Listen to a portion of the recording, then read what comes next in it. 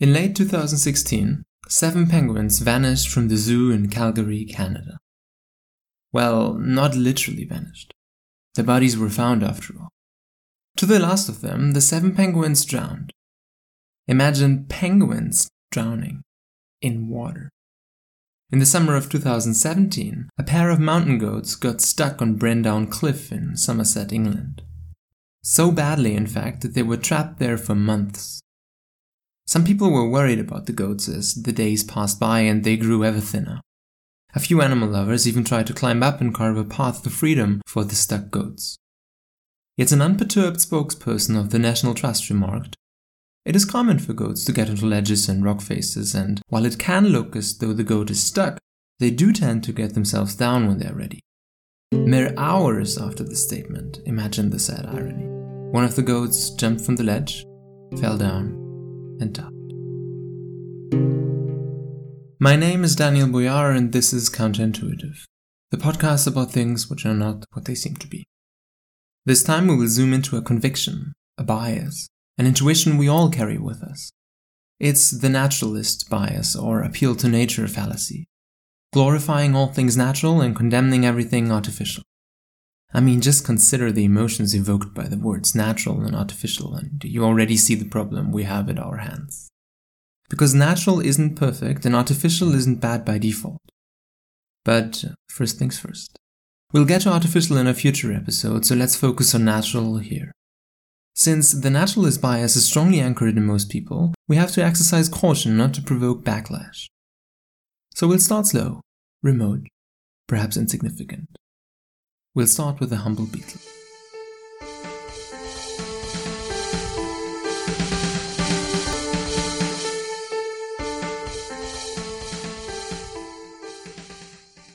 We're in Western Australia. It's dry, it's hot, and seemingly devoid of life. Well, not quite. In front of us flies a beetle, a large specimen of the species Julodimorpha beckwellii, also known as the giant jewel beetle. Not so humble after all. But giant indeed, as these insects can reach lengths of up to 4 centimeters of bright red or brown color. Like so many species, the survival of the giant jewel beetle is endangered because of our actions. But there's a twist. We don't hunt these insects, we don't exactly destroy their environment. Heck, in this case, not even climate change can be really blamed for the slow demise of the giant jewel beetle.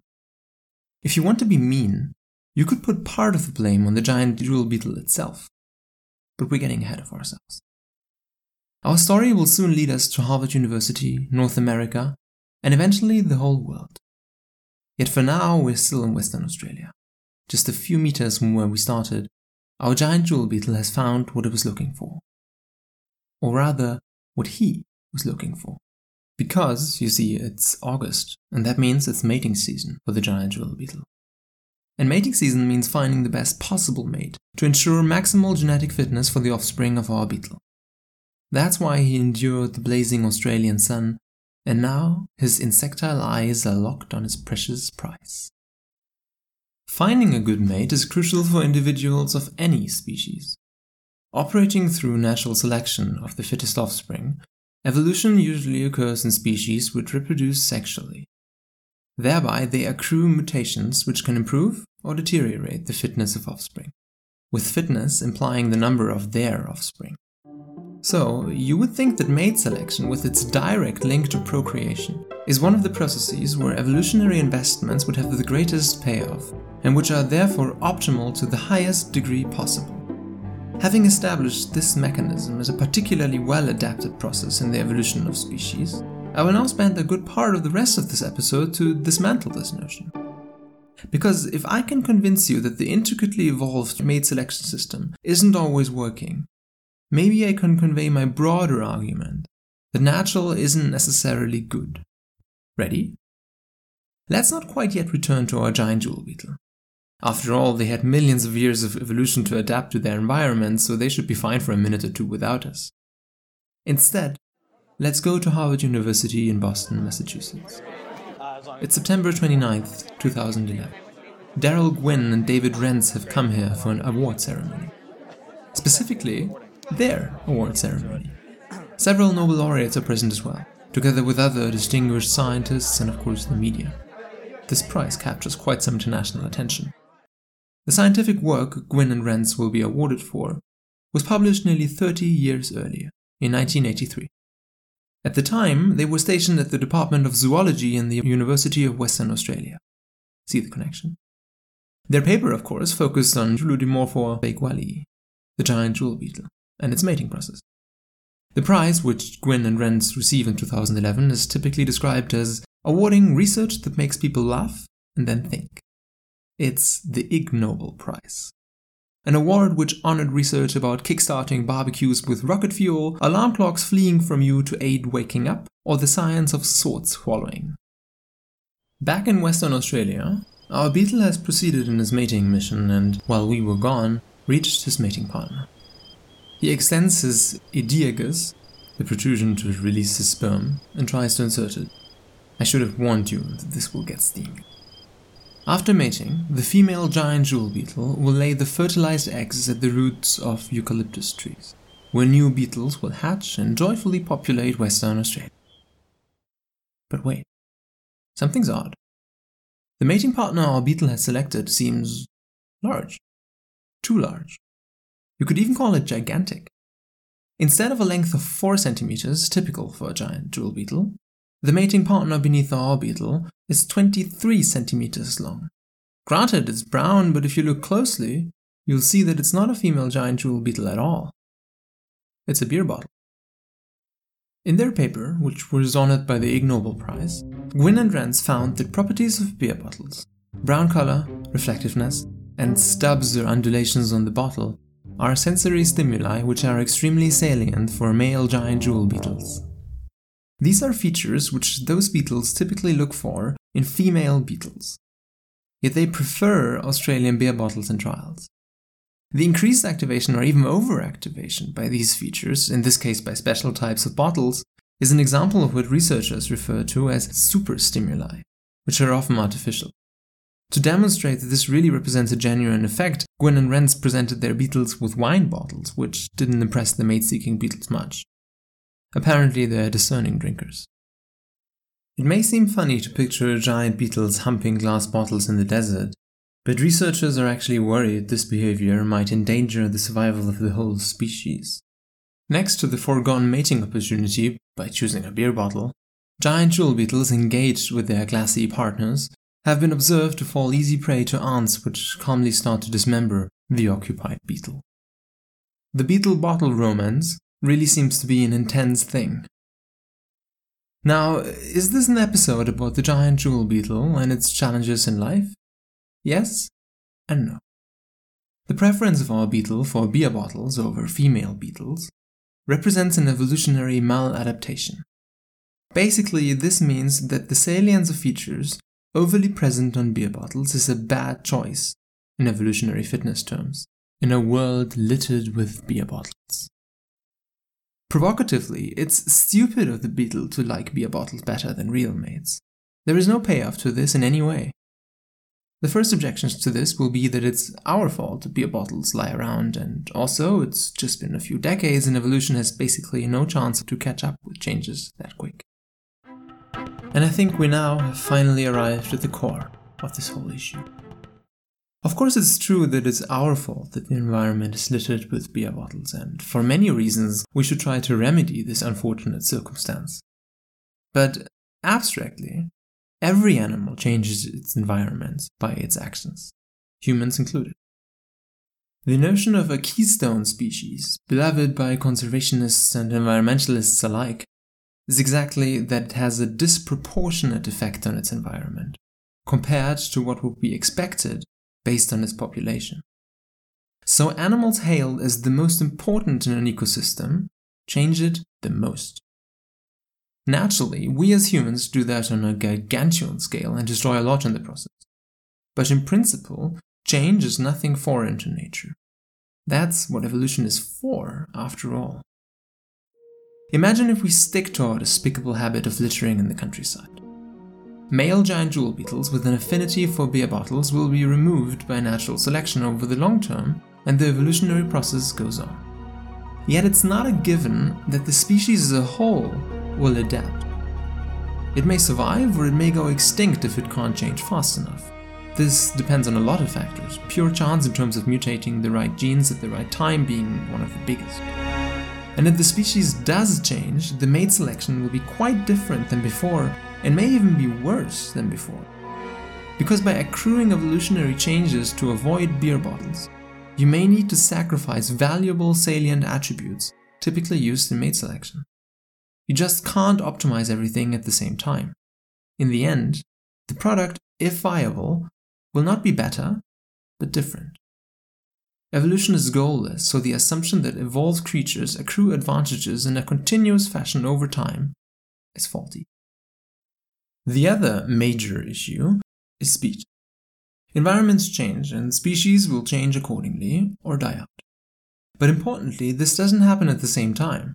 First, environments change and then species adapt by selecting the few random individuals which by chance exhibited mutations that are now beneficial. Because pre-adaptation of the whole species to potential changes in the future would be too wasteful to sustain. This means that there is a time in between in which environments already underwent significant change, but the species in its entirety didn't fully adapt to these changes yet. You can see this with our beetles. Their environment changed, but they haven't yet changed accordingly. Since evolutionary processes typically take months, years, decades, or even longer, all dependent on the generation time of the animal, all we get is a snapshot of the whole process. As a consequence, the species and animals we currently observe are not necessarily well adapted to their current circumstances. We have no way of intuitively telling if what we see in any given species today is a snapshot or a stable state. Our main fallacy is to view evolution as a result or a thing that happened in the past and now just fine-tune species a bit further. Evolution, however, is a process and frequently a messy process at that. So to recap, in a fast-changing environment, natural oftentimes is decidedly suboptimal. And with climate change and the drastic influence we humans as a globe-spanning species have on the environment, changes occur with a mind-boggling velocity and with far-reaching consequences. Which means we really have to update our conception of optimized ecosystems and the species therein. Drowning penguins and plunging mountain goats may be a rare sight, but they are currently entirely absent from our imagination and intuition. As we idealize and even idolize animal ability, conceptions of failure in their environment don't even begin to enter our intuition. If you're still not convinced, take the island of Surtsey in the Atlantic Ocean, close to Iceland. Before 1963, no land existed at the coordinates which now harbor Surtsey. Yet by now, Surtsey boasts fauna as well as flora. A time span of around 50 years may be sufficient to populate a virgin island, a process extremely fascinating for scientists to observe, but it's certainly not enough to achieve evolutionary mastery over these fresh surroundings. Animals inhabiting Surtsey will have come from somewhere else, and on an evolutionary level, are still adapted to their previous environment and will continue on this route for a very long time. Therefore, current species present on Surtsey certainly can't be seen as the embodiments of perfect adaptation to their surroundings. In fact, some of them may not even be categorized as good in terms of their adaptation to the environs of Surtsey. But as long as no better adapted species comes along, desiring the same evolutionary niche for itself, the original maladapted species might be able to eke out a living thanks to a lack of competition, even though its adaptation to its environment is far from good. In new environments, natural absolutely doesn't go hand in hand with exhibiting good adaptation, as many species will die out because of a clear lack of adaptation. Even in largely non-changing environments, evolved doesn't mean optimal, just good enough to avoid extinction. Consider the humble ant. You could easily see it as the embodiment of industriousness, on par with bees perhaps, constantly used in metaphors, implicitly glorifying the natural world. It epitomizes the attitude of a selfless worker chugging along to sustain and further the colony. At least, that's what intuition will tell you. In 2015, researchers around the entomologist Daniel Charbonneau at the University of Arizona conducted a simple experiment. paint differently colored dots on each ant and track them. What did they find? Around 40% of ants don't do anything. Nearly half of the entire working force. They just sit around and watch the others do all the work. They're lazy. Normally you wouldn't notice that as an observer because ants are scrambling around in a dizzying mess, making it hard to track individual ants and compare between them. Currently, it's believed that these slackers are forming a kind of workers' reservoir. Remove the productive ants and eventually the lazy ants will step up their game and make sure that the colony has enough food and other materials. On a grand scale, this might make sense in terms of robustness in the face of adversity, though it appears to come at great cost. And it's decidedly not in line with our intuitive assessment of industriousness and optimality. But let's go back to changing environments, because as we've seen, they're the norm. When humans entered North America via the Beringia land bridge from Siberia a couple of 10,000 years ago, they dramatically changed the environmental framework resident animal species were operating in. Being expert hunters, early humans relentlessly culled unprepared animals, which before this had no reason whatsoever to prepare themselves for this onslaught. Most affected by this were species constituting the megafauna, animals weighing more than 40 kilos. And by most affected, I of course mean that they went extinct. A lot of them. Species dying out in North America shortly after the arrival of humans include the western camel, the mammoth, all forms of wild horses, all variants of North American tapirs, and the American lion. That's just a tiny fraction of the species our ancestors hunted to extinction. You add naturally evolved humans to naturally evolved animals, and what do you get? Certainly not perfection. But wait for it, the most insightful piece of information is still coming. Obviously, not all animal species in North America went extinct in prehistoric times. Survivors included the grizzly bear, bison, bighorn sheep, and grey wolves. What did all of these animals have in common? Their ancestors co-evolved with humans in Asia.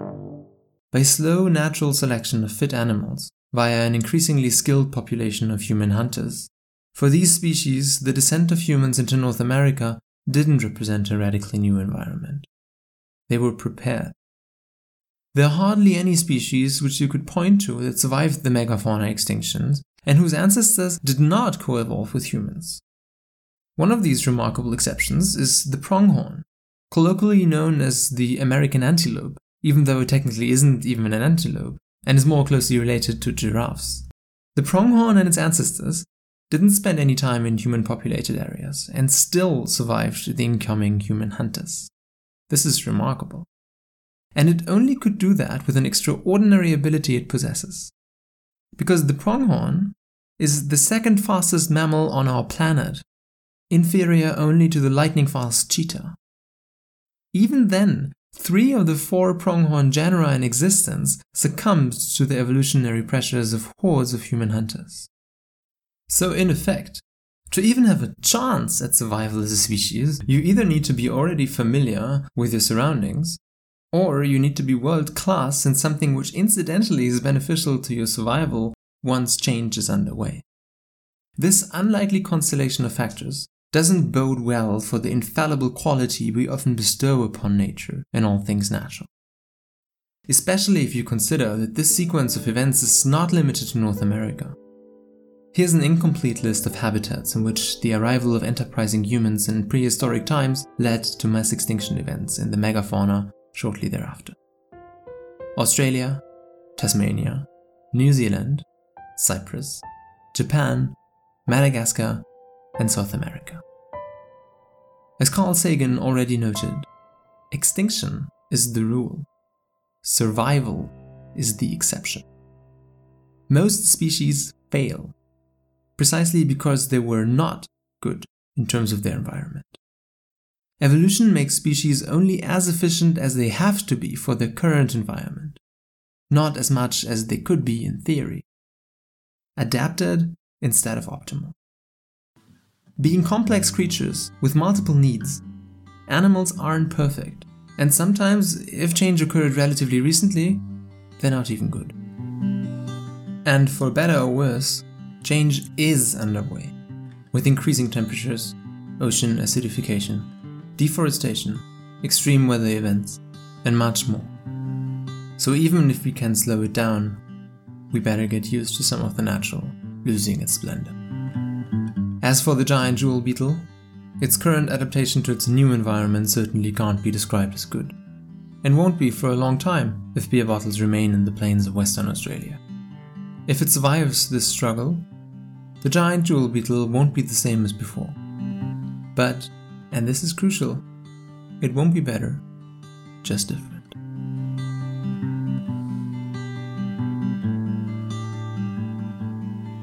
I hope you've enjoyed this installment of Counterintuitive. If you did, join me next time, where we'll talk about the fascinating multitudes of our personalities.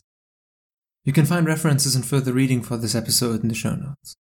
If you like Counterintuitive, please recommend it to your friends and give it a 5-star rating on Apple Podcasts, Stitcher, or wherever you get your podcasts from.